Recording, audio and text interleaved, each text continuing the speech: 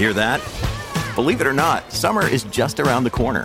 Luckily, Armor All, America's most trusted auto appearance brand, has what your car needs to get that perfect summer shine. Plus, now through May 31st, we'll give you $5 for every $20 you spend on Armor All products. That means car wash pods, protectant, tire shine, you name it. Find out how to get your $5 rebate at armorall.com. Armor All, less work, more clean. Terms apply. When you need mealtime inspiration, it's worth shopping Kroger, where you'll find over 30,000 mouth-watering choices that excite your inner foodie. And no matter what tasty choice you make, you'll enjoy our everyday low prices, plus extra ways to save, like digital coupons worth over $600 each week. You can also save up to $1 off per gallon at the pump with fuel points. More savings and more inspiring flavors make shopping Kroger worth it every time. Kroger, fresh for everyone. Fuel restrictions apply. With threats to our nation waiting around every corner, adaptability is more important than ever. When conditions change without notice, quick strategic thinking is crucial. And with obstacles consistently impending, determination is essential in overcoming them. It's this willingness, decisiveness, and resilience that sets Marines apart. With our fighting spirit, we don't just fight battles, we win them. Marines are the constant our nation counts on to fight the unknown. And through adaptable problem solving, we do just that. Learn more at marines.com. Lucky Land Casino, asking people, what's the weirdest place you've gotten lucky? Lucky? In line at the deli, I guess? Aha, in my dentist's office. More than once, actually. Do I have to say? Yes, you do. In the car before my kids' PTA meeting. Really? Yes. Excuse me, what's the weirdest place you've gotten lucky? I never win and tell. Well, there you have it. You can get lucky anywhere, playing at LuckyLandSlots.com. Play for free right now. Are you feeling lucky? No purchase necessary. Void where prohibited by law. 18+. Terms and conditions apply. See website for details. From Autosport.com and Autosport Magazine, I'm Alex Kalinauckas, and this is the Autosport Podcast. Welcome to our latest episode, which is the latest in the mini-series we're running for the podcast. It's a series of debates and discussion around the ranking of top drivers from some of Formula One's most famous teams. And this time around, we're discussing a team that has utterly dominated the championship in two separate spells as a constructor, as well as having major success as an engine supplier. Of course, it's Mercedes. But before we dive into our top 10 ranking of the Mercedes F1 racers, which, as the team has only had 12 drivers in total compete in the World Championship since 1950, but it did, of course, have major success in Grand Prix racing before the Second World War, so our list therefore includes drivers from that era. Let's ask the person whose constant list writing is the inspiration for this series to go over how he puts the rankings together. It's Autosport's chief editor, Kevin Turner. And Kev, specifically, I wanted to know about Mercedes only having 12 drivers compete in the World Championship. Did that make it more difficult to arrange this list, given the low numbers that have sort of represented Mercedes at that level? No, I don't think that made it. I mean, obviously, you've got a smaller sample size, so that makes it easier. What made it harder was that because we're doing Mercedes Grand Prix drivers as opposed to just F1, it required a bit more research, because although my pre-war motor racing knowledge is reasonable, I did have to.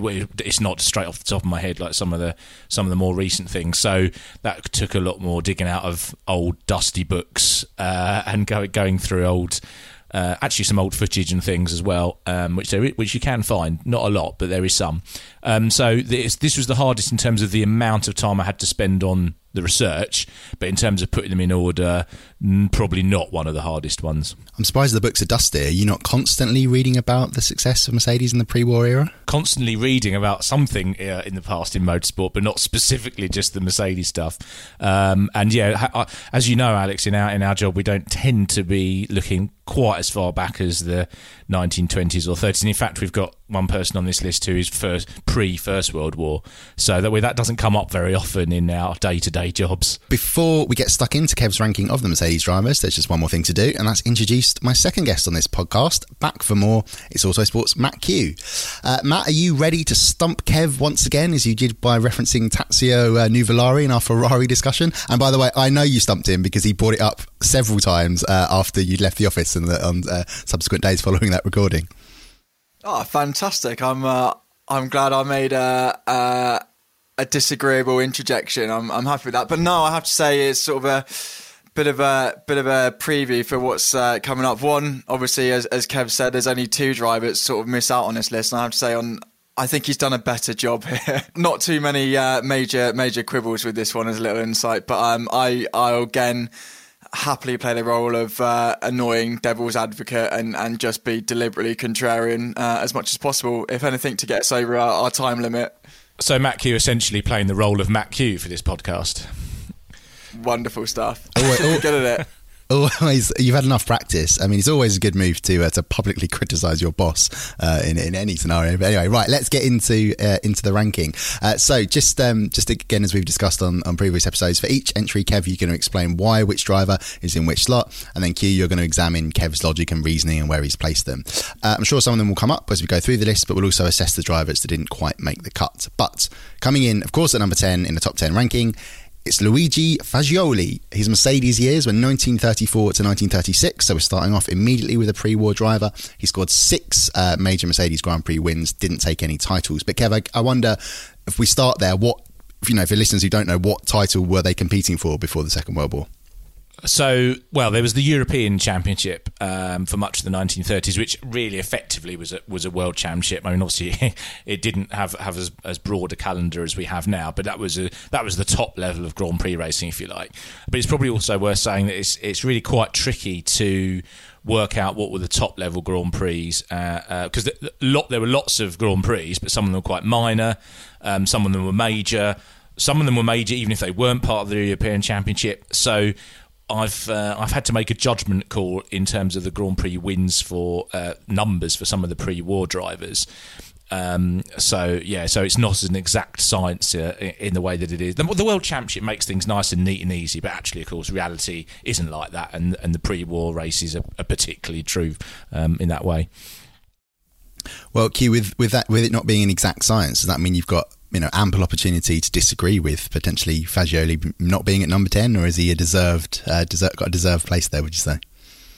Well, as I said on my previous appearance on his top 10 list, I think this is possibly my favourite position in the whole ranking, because that's when you have to sort of stop sitting on a fence and draw a line somewhere and then upset the listeners who feel that their driver has been missed out. So it's now a good time to just talk about a couple of drivers who are on this list. So one, and this isn't me being flippant because he only has one restart. So George Russell probably will be in this list if we record it in a couple of seasons' times. But I'd say Bahrain, as brilliant a showing as that was, obviously not enough. But maybe, is it surprising? I don't know. But obviously Michael Schumacher, part of the second coming, if you like, of Mercedes from 2010 to 2012, not on this list, and obviously was replaced by Hamilton. And then the regulation changed, and then we know how that's gone. But that sort of second generation super team of Schumacher, Brawn coming back together. Okay, he didn't. It was Rosberg who took that win in 2012, but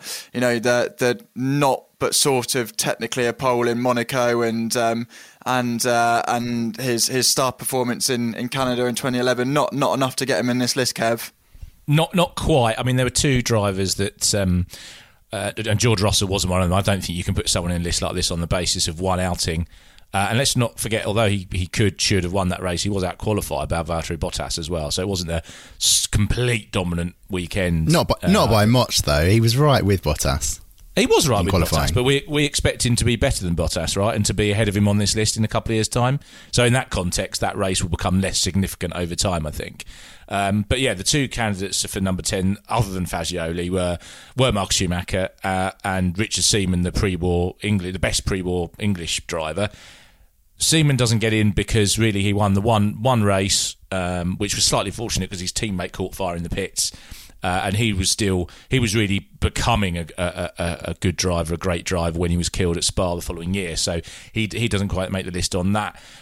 Whereas Mark Schumacher's problem is the other way around, is that I think that, if you're a Mark Schumacher fan, are you pleased that he came back for those 3 years? I'm not sure that he did it would be harsh to judge him on that as his whole career, because I think the motorcycle accident he had between retiring from Ferrari in 06 and coming back in 2010 was more significant than perhaps people realised at the time. He obviously missed 3 whole seasons. The rules changed in that time. But ultimately, he wasn't as good as Nico Rosberg, who wasn't as good as Lewis Hamilton. How key was he to building that team up? I'm not entirely convinced that he was, and you can see a big step up actually in their competitiveness when Lewis Hamilton joined for 2013. So he was very close, but if we're comparing with Fagioli, actually there's some similarities, because They both had those sort of 3-year stints at Mercedes, both as Mercedes came back in as a constructor. So Mercedes' problem in 1934 was that it didn't have a top-line driver. Rudolf Caracciolo would have been the obvious one, but he was still injured from his Monaco crash, so they weren't sure that they could rely on him. And Manfred von Brauchitsch was still too inexperienced, really. Fagioli was an established top line. He'd won Grand Prix for Maserati and Alfa Romeo, and so he was the kind of the Mercedes, let's hire a top gun.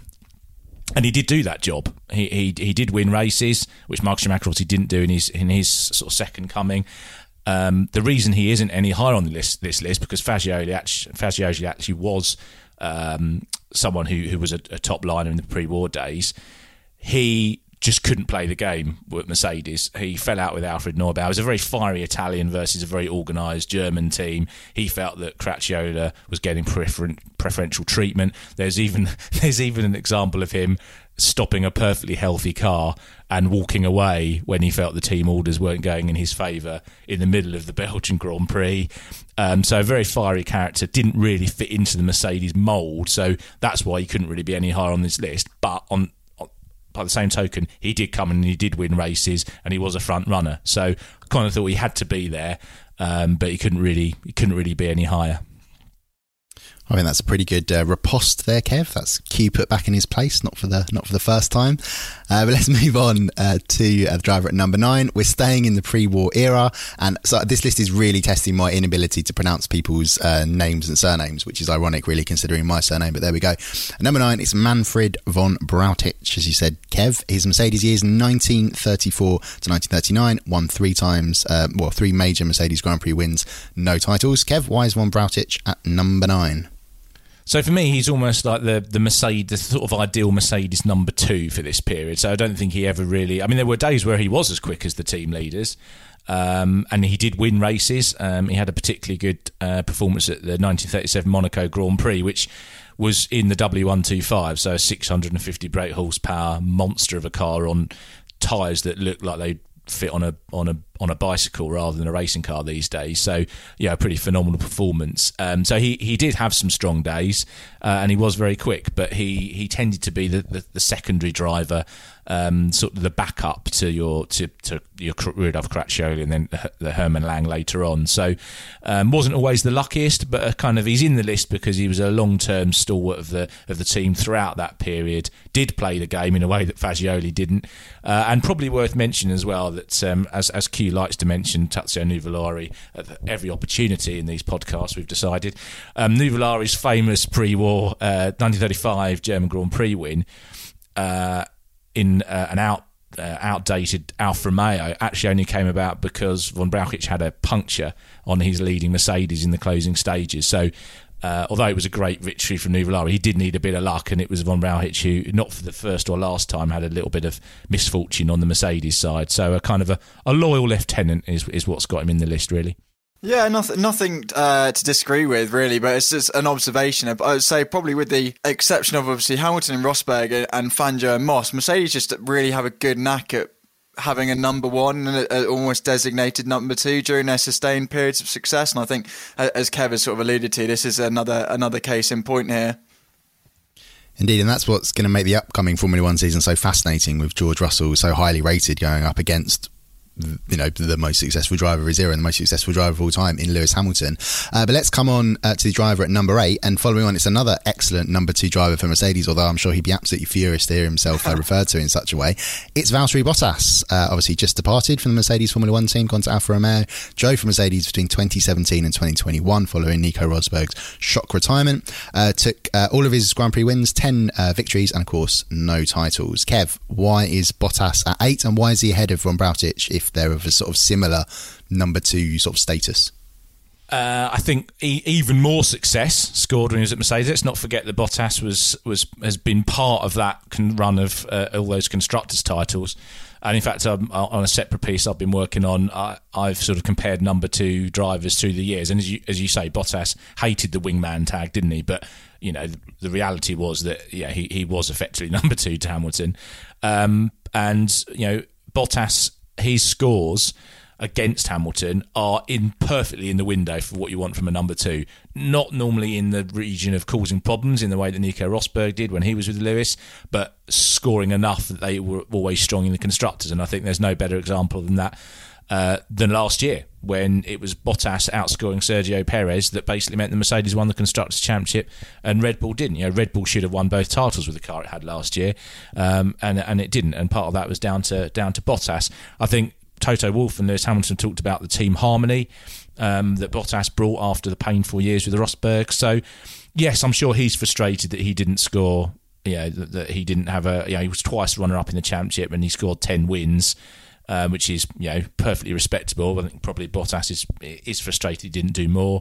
Apart from his sort of winless run in 2018, which I think was a poor season, his other seasons were actually pretty strong, and he was a consummate team player. So yeah, he had to be in the list. But at no point did you really feel like he was leading the team like most of the other people on further up this list.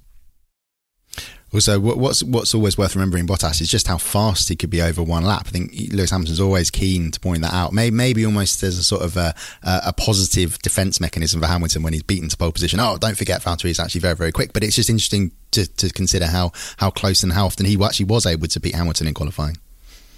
I don't think pace was Bottas's problem, was it? Like the weaknesses or strength. Depends whether you think they're Bottas weaknesses or strengths on Hamilton's part, given you are talking about one of the all-time greats. But he couldn't match him in the wet. He couldn't match him wheel to wheel. He couldn't match him on preserving the rubber in races to get those stint lengths or stint pace. So, but he's a very fast racer. I think he's a really good signing for Alfa Romeo. And I think he did a really good job for Mercedes. This was a bit where I had to stop scrolling and just sort of consider Bottas's place, because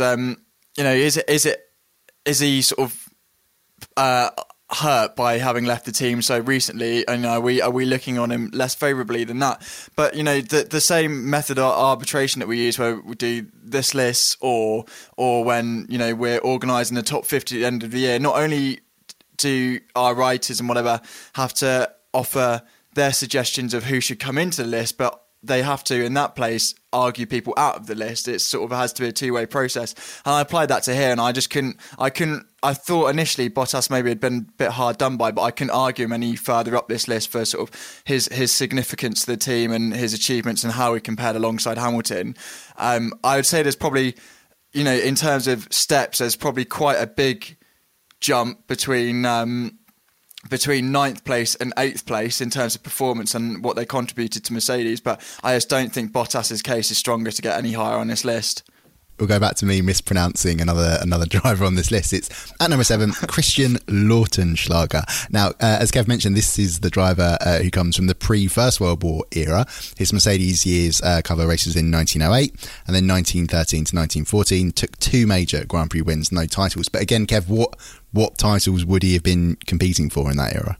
Yeah, exactly. There were no titles to win. In fact, at various points in the early days of Grand Prix racing, there was one Grand Prix a year, the French Grand Prix. So I guess if you were being American about it, you'd say that was the World Championship, and whoever wins that is world champion. But obviously they didn't do that in those days. But the French Grand Prix was the one to win.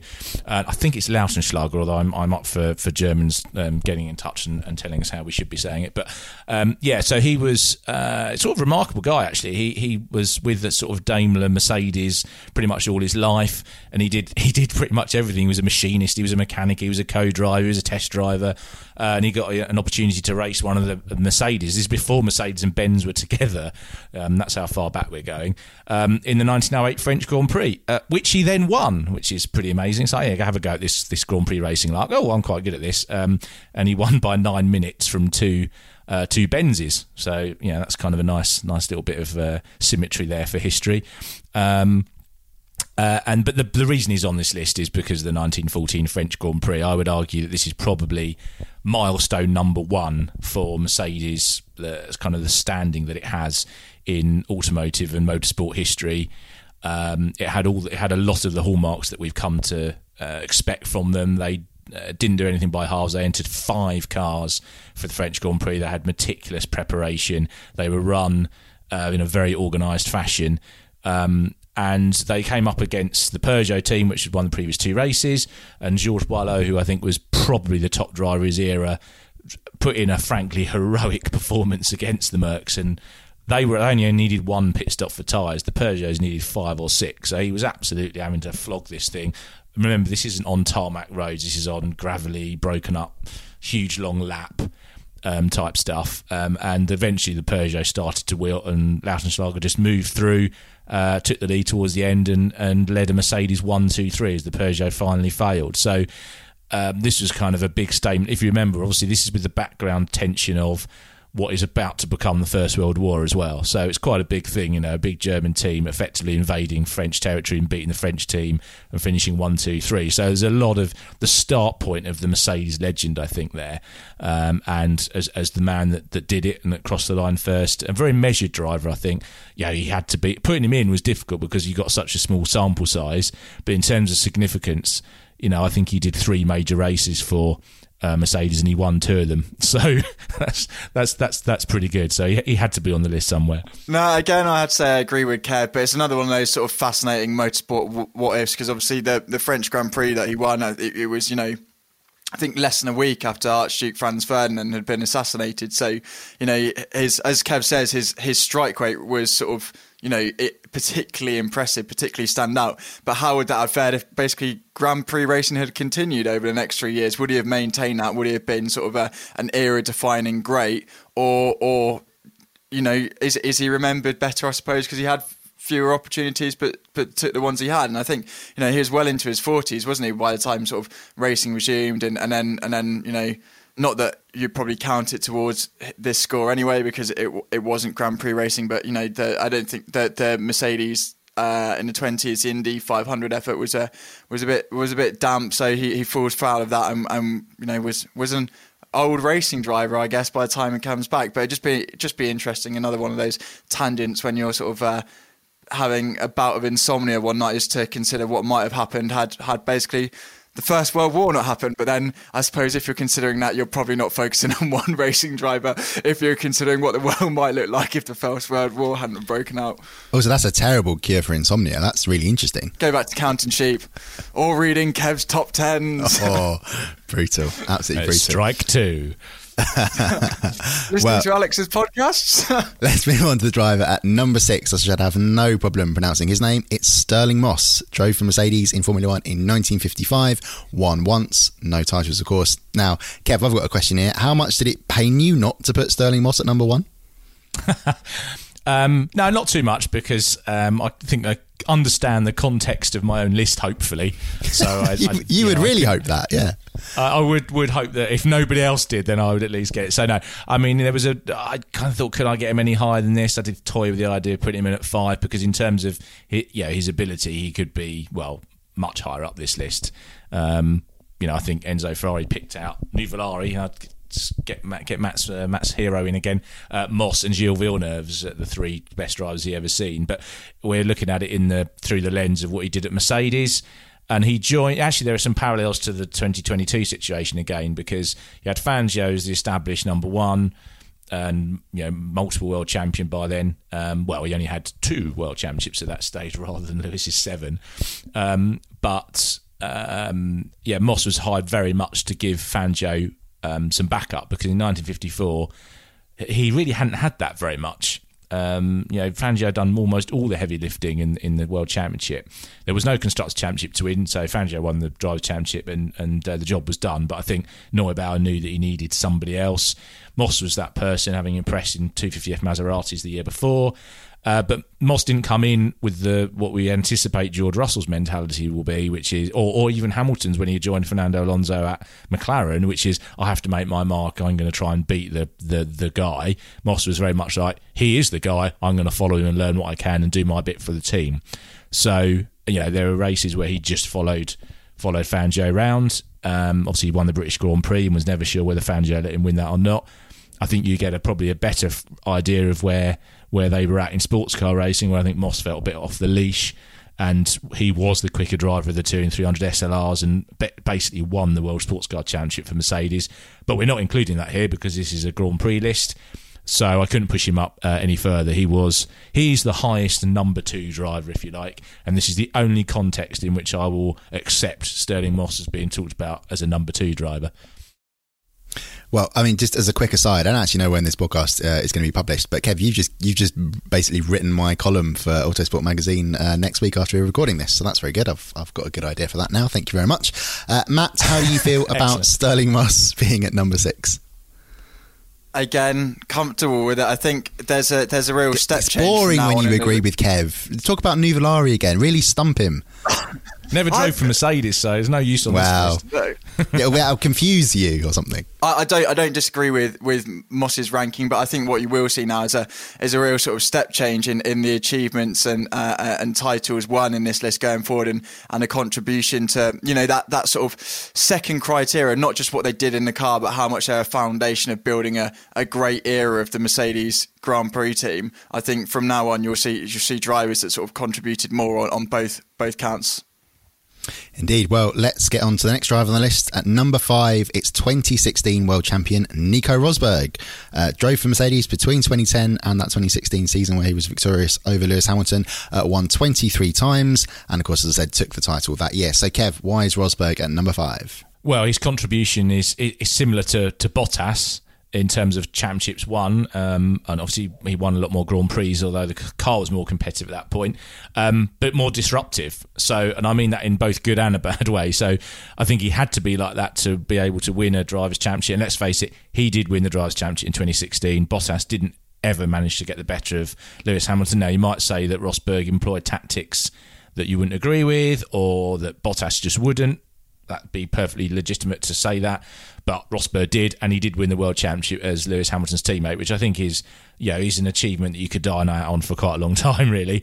Obviously, he was there right from the start in 2010 as well, building it up with through the Ross Brawn era, and he was never embarrassed by Lewis Hamilton. Let's face it, they did have some very strong races together and against each other.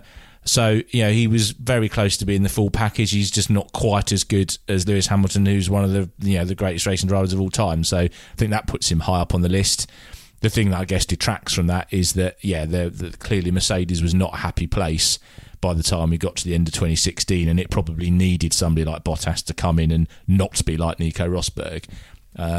So that's why he's not any higher, but I thought, 23 Grand Prix wins and a world champion couldn't really be any lower either. Mary redeemed a $50,000 cash prize playing Chumba Casino this year. I was only playing for fun, so winning this was a dream come true. Chumba Casino is America's #1 social casino experience. It's serious fun. With over 80 casino-style games to choose from, you too could win life-changing amounts of cash. Be like Mary. Log on to ChumbaCasino.com and give them a whirl. That's ChumbaCasino.com. No purchase necessary. Void where prohibited by law. 18+. Terms and conditions apply. See website for details. The voice in the preceding commercial was not the actual voice of a winner.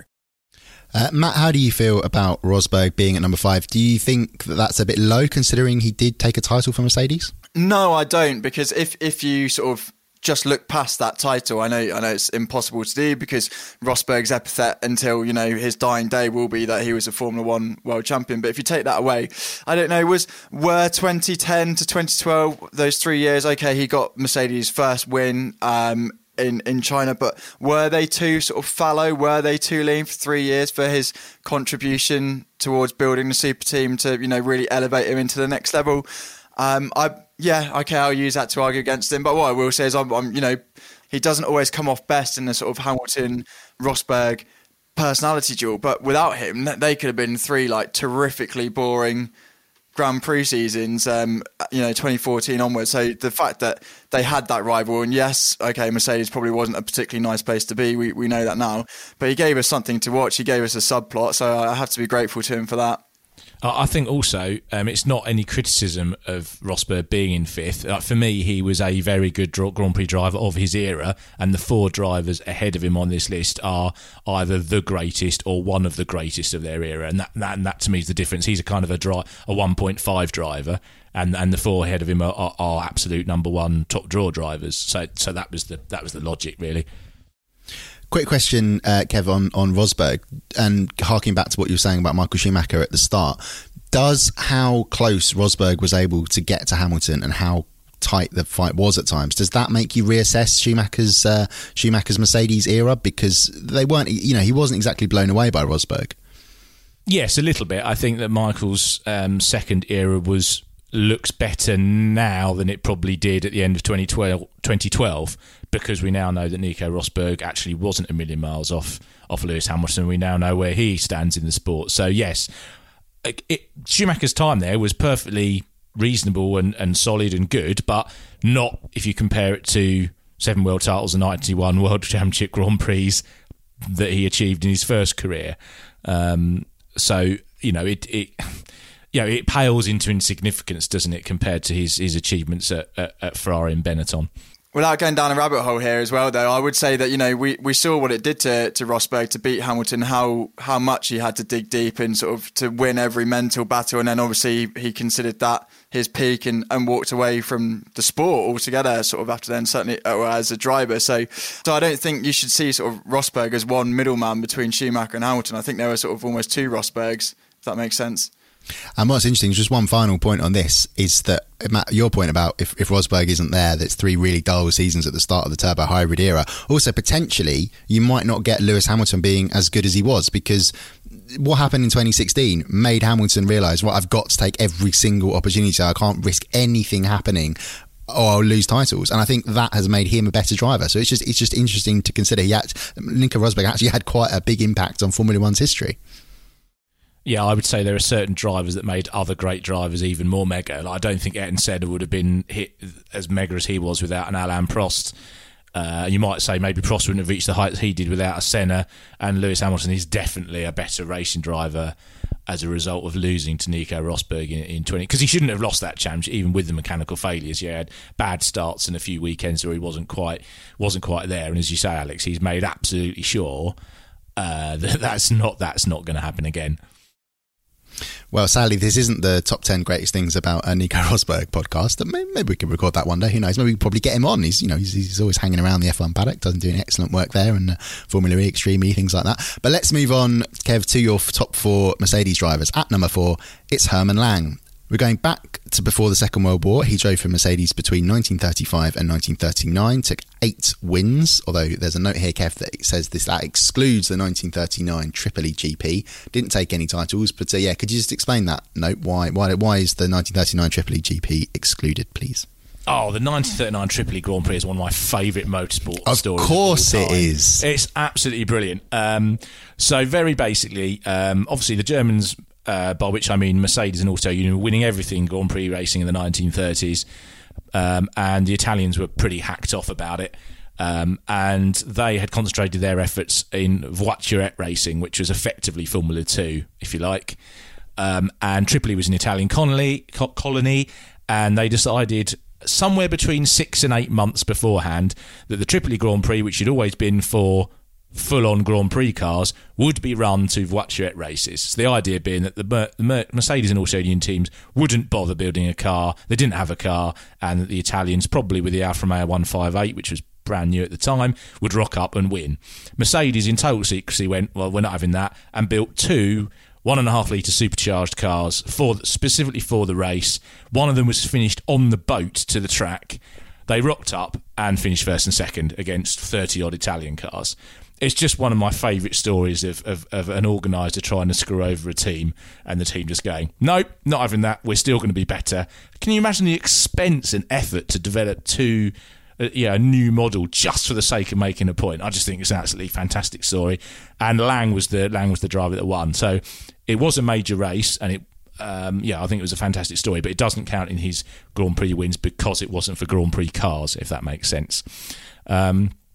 Going back to what Matt was saying earlier about the First World War, once he sorted out what the world would be like without the First World War, he can move on to what the world would be like without the Second.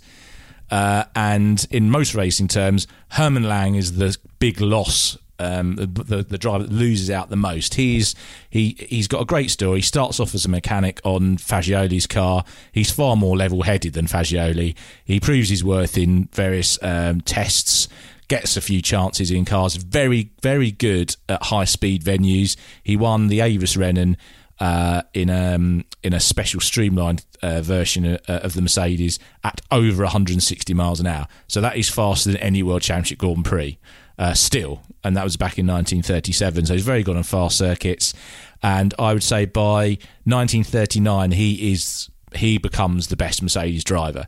And there was actually some debate at the time, was he European champion? Because under the previous point scoring system, he wasn't, but there had been a new system proposed in 1939. He was. Germany and Mercedes decided that he was therefore champion, but it was never officially recognised because the Second World War got in the way. So he was definitely the best driver of 1939. Whether he was champion or not, open to debate. And then, of course, he loses the best years of what would have been his career because of the Second World. And he did come back afterwards, didn't really do much in single-seaters, although he did win Le Mans with Mercedes. So absolutely brilliant driver. I think he's up there. If you're having a debate about the greatest 1930s Grand Prix drivers, it's probably Max van Nuvolari, Caracciola, Bernd Rosemeyer for Auto Union, and Hermann Lang. So yeah, absolutely top draw driver just as war broke out. Well, I think we can fairly safely say that that's a position that Matt, we know you're not disagreeing with too many of these placings. I think it's a fairly solid case there for Lang at number 4. Let's move on to the driver at number 3, one of Formula One's most famous names. It's Juan Manuel Fangio. Drove for Mercedes in Formula One between 1954 and 1955. Took 9 wins, 8 in the World Championship, and of course the title of those 2 seasons. So Kev, Fangio, why is he at number 3? Why is he not higher? Yes, I suppose that is the question, isn't it? No one's going to argue that he shouldn't be in there with 2 drivers' championships and such a high strike rate. I guess the reason he's not higher is that it's more about the 2 people ahead of him than anything to criticise Fangio for in his time at Mercedes, which was pretty much exemplary. But he wasn't there for very long. He was only there for the 2 seasons. Both the people ahead of him had much longer term, bigger impacts for Mercedes and won a lot more races. So it's purely that, really. I'm not suggesting that the 2 ahead of him are necessarily greater drivers. That's a separate debate. But in terms of their impacts on Mercedes, I just couldn't justify putting Fangio any higher than number 3. But it's more about the people that are ahead than him himself. I'm comfortable with it again. I know this is boring, that we're all in alignment, but Mercedes pulling out of motorsport obviously naturally truncates how successful Fangio could be. That brought the partnership to a halt. And also, I do wonder. So if we're going to go to who's in second place, I do wonder whether Fangio's sort of relationship with Uhlenhart compared to Caracciola and Neubauer, which was more sort of instrumental in building Mercedes. And I think again you probably give it to the driver in second place. So I think again, is that fair to say that it's probably limited to third, can't climb any higher? Yeah, I think so. Uhlenhart and Neubauer would have been involved with both, and it's a shame obviously we can't speak to them to get their views on working with Rudolf Caracciola and Juan Manuel Fangio, but all 3 of us have been born too late to try and do those interviews, unfortunately. But exactly that. It's just the amount of time, and you're right to point out that of course Mercedes and Fangio could have continued as a combination for several more seasons had it not been from their withdrawal after the Le Mans disaster, which of course is a race that they were also going to win. I'm pretty convinced that Fangio and Stirling Moss as a combo in the 300 SLR Merc was going to win Le Mans in 1955, which is not to slight the Jaguar D-Type, which is one of my favourite sports cars, but Mercedes weren't going to lose that race. But of course the terrible accident that killed over 80 people led to Mercedes withdrawing from top line motorsport for a very long time at the end of 1955. Well, let's move on to the top 2 drivers. I'm sure if you've been paying attention, and I really do hope you have to this podcast, you'll know that at number 2 is Rudolf Caracciola. But at number 1, I'm going to need to reveal the number 1 at the same time so that Kev can explain why they're in this particular order. Again, I don't think it will still come as anything of a shock. It's Lewis Hamilton.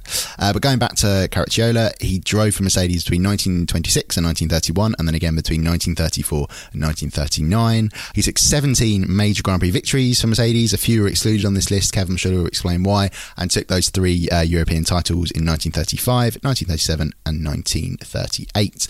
And then the stats for Lewis Hamilton at Mercedes from 2013 up until the present, he's won a staggering, it makes me laugh just because of the size of this number, 82 victories for Mercedes, and of course taken 6 titles with them, 2014 to 2015 and 2017 to 2020, and then of course he has that 1 title historically with McLaren back in 2008.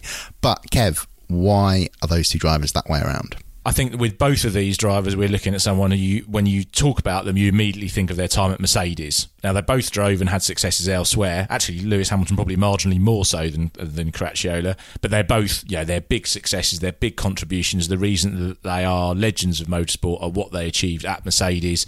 And why is Hamilton ahead? I think it's probably through its sheer volume of success. In an era that's more competitive, really, as well. I guess for Caracciola, you could say he had more teammates. There were more cars entered by Mercedes and Auto Union when he was racing. But the last few years of Formula One have been incredibly competitive. And Hamilton has just been able to maintain or improve himself for such a long period of time. And what would Mercedes have achieved without him? I think that's a big question. Obviously, they would have had they'd still had the better turbo hybrid engine at the start of 2014. Their success between 14 and 16, I think that they could have had with a number of top drivers in the car. But I would suggest that since 2017, he's really earned his crust, if you like. I think 2018 was a fantastic campaign, and I think Mercedes could easily have lost that championship. Ferrari probably could have won 2018, but Hamilton was better than Vettel. I'd say that Hamilton was key in driving Mercedes along to make the best of a compromised car last year in 2021. He wasn't prepared to go, this year's in the bin, let's look for 2022, chaps. He was really pushing to know, come on, we can make more of this car. He drives that team along. He's an intrinsic part of what makes Mercedes as great as it has been. Unprecedented run of success, even surpassing Mark Schumacher at Ferrari. And he's still not finished. Who's to say that he won't come back and win another title or another 2 titles? And even if George Russell does end up beating him, if it might not be this year, it might be next year, as ultimately one driver gets older and a new one is rising. Eventually they cross over, but his place in sporting history and Mercedes history is assured already, of course. Just to go back to Caracciola, you asked about the excluded races. So the Grand Prix racing in the sort of various points between the wars got a little bit crazy. At one stage, they were effectively running it to anything. There's one race where a supercharged Bentley, which you would think of as a Le Mans car, actually finished second in a Grand Prix. I mean, rules being made up at random, that would never happen in Formula One in the modern era, would it? No, quite exactly. Yeah, so biting satire there for the keenly observing listener. Anyway, sorry, Kev, carry on. Well, no, so it's very difficult. So some Grand Prix were run essentially for sports cars. They were sports car races, and Caracciola won quite a few in SS, SSK, and SSKL, which were enormous.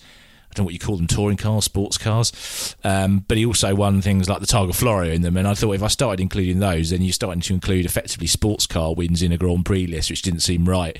So the 17 major Mercedes Grand Prix wins actually does Caracciola a disservice. I think the other thing that's remarkable about him is that he scores his 3 European Championship titles for Mercedes, most of his wins after his serious accident at Monaco in 1933. So while Mercedes weren't in Grand Prix racing, he drove Alfa Romeo.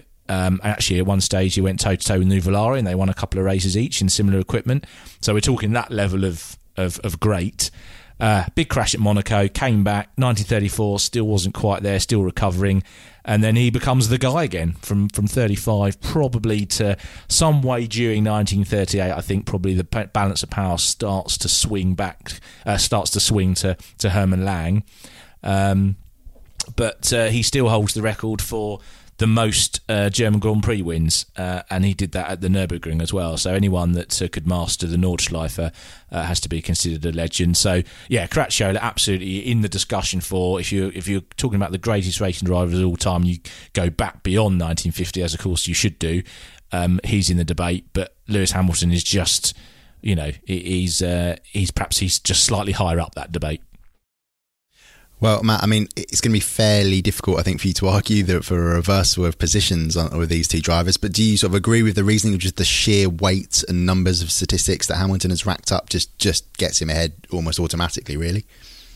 I do, and obviously I'm not going to mount a case for Lewis Hamilton not being number one overall. But I think there is a slight segment where maybe Caracciola sort of has one up on Hamilton. And that's, you know, how one of the criteria when we've done our greatest car series, and you have to look at the level of competition. I think what Caracciola was facing in, you know, the Auto Union, the Type C, and Bernd Rosemeyer in particular, that as a level of competition, sort of driving Mercedes on at that period and winning against Auto Union, I think is probably a stiffer competition than Hamilton has faced in his time at Mercedes. And I think maybe in that one element you can make a case for you know, Lewis Hamilton not quite being number one in all areas, but I think, you know, everywhere else Hamilton's got its statistics, what he means to the team. And you know, obviously the debate is, he's just got the best car, whatever. But he's made that the reality by, you know, driving that team on forward, and you know that there's a reason that, you know, Mercedes has announced its initiatives and what it's done with painting the car black, not sort of as a token gesture because Hamilton's quick. It's because he is embedded in that team and sort of have pushed it on and has pushed it on to the sort of behemoth of Formula One, of Grand Prix racing, of motorsport that it's become. And the one final thing I add is that when we've wrapped up this series, I'll have been on 3 podcasts. One was Ferrari's top 10, and you know it's very clear who the number one in that is, and the current lineup are some way off ever matching, you know, Schumacher's achievements.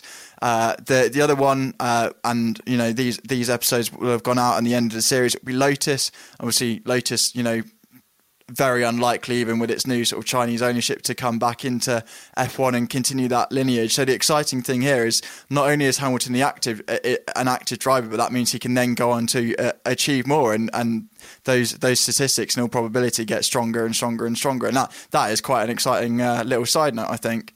Can I just say as well that in there was one of the reasons why I love these podcasts. So what effectively Matt just asked me to do there was compare Bernd Rosemeyer and Auto Union with Sebastian Vettel and Ferrari and Max Verstappen at Red Bull, which is about a 70 or 80 year gap, which is absolutely fantastic. Not something I pondered.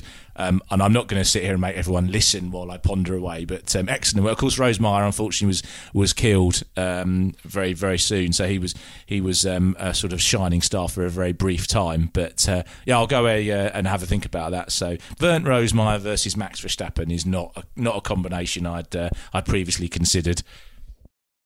Well, there we go. We got obviously it has a sad ending, but if it means Red Bull and Mercedes going head to head and like making 400 mile an hour land speed record cars again, then bring it on. Well, I think it's safe to say we've had our new Valari moment of this podcast. Kev will be smarting about that for days, which we like to see. But anyway, right, that is very the happy podcast. to talk about new Valari.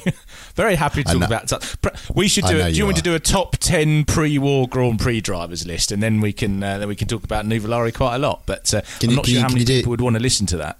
Can you do it now? Can you just reel them off? No, I'd have to do it. But well, I think the 4 that I've mentioned are probably the 4. But no, I'll have to go away and have a think about that. But would everyone want to listen to that? I'll tell you what, email me, kevin.turner@allsport.com if you want a top 10 pre-war Grand Prix drivers list, and I'll get started on it. Also, don't email me about the mispronunciations, because 1, with my surname, I've had every mispronunciation out of the sun, and 2, most of them are dead now, so they won't mind these drivers. Hopefully, highly offensive. Email me. You can email me complaining about it. That's fine. I should accept such emails. Thank you both. Thank you everybody for listening, and we'll be back soon with a new episode of the Autosport Podcast. Mary redeemed a $50,000 cash prize playing Chumba Casino this year. I was only playing for fun, so winning this was a dream come true. Chumba Casino is America's #1 social casino experience. It's serious fun. With over 80 casino-style games to choose from, you too could win life-changing amounts of cash. Be like Mary. Log on to ChumbaCasino.com and give them a whirl. That's ChumbaCasino.com. No purchase necessary. Void where prohibited by law. 18+. Terms and conditions apply. See website for details. The voice in the preceding commercial was not the actual voice of a winner. Mary redeemed a $50,000 cash prize playing Chumba Casino this year. I was only playing for fun, so winning this was a dream come true. Chumba Casino is America's #1 social casino experience. It's serious fun. With over 80 casino-style games to choose from, you too could win life-changing amounts of cash. Be like Mary. Log on to ChumbaCasino.com and give them a whirl. That's ChumbaCasino.com. No purchase necessary. Void where prohibited by law. 18+. Terms and conditions apply. See website for details. The voice in the preceding commercial was not the actual voice of a winner. Message and data rates may apply. Guys, got hair loss? I know what you're thinking. Should I shave my head, comb it over, wear a hat? Just stop. This isn't 1970. Keep your hair and your confidence because Bosley, America's #1 hair restoration experts, can give you your real hair back permanently. Check them out today because they're giving away an absolutely free information kit and a free gift card to anyone that texts EASY to 203-203. Dude, you don't have to look like your dad because this isn't your dad's hair loss treatment. People all over the country trust Bosley because they're ahead of the curve. They use the latest technology to give you your real hair back. And the best part? Bosley's permanent solution is protected by the Bosley Guarantee. Let Bosley show you for free how awesome your hair could look with an absolutely free information kit and a gift card for $250 off. Text EASY to 203-203. That's BASY to 203-203. Sports Social Podcast Network. Hey guys, it is Ryan. I'm not sure if you know this about me, but I'm a bit of a fun fanatic when I can. I like to work, but I like fun too. It's a thing. And now the truth is out there. I can tell you about my favorite place to have fun. Chumba Casino. They have hundreds of social casino style games to choose from with new games released each week. You can play for free anytime, anywhere. And each day brings a new chance to collect daily bonuses. So join me in the fun. Sign up now at ChumbaCasino.com. No purchase necessary. VGW Group. Void where prohibited by law. See terms and conditions. 18+.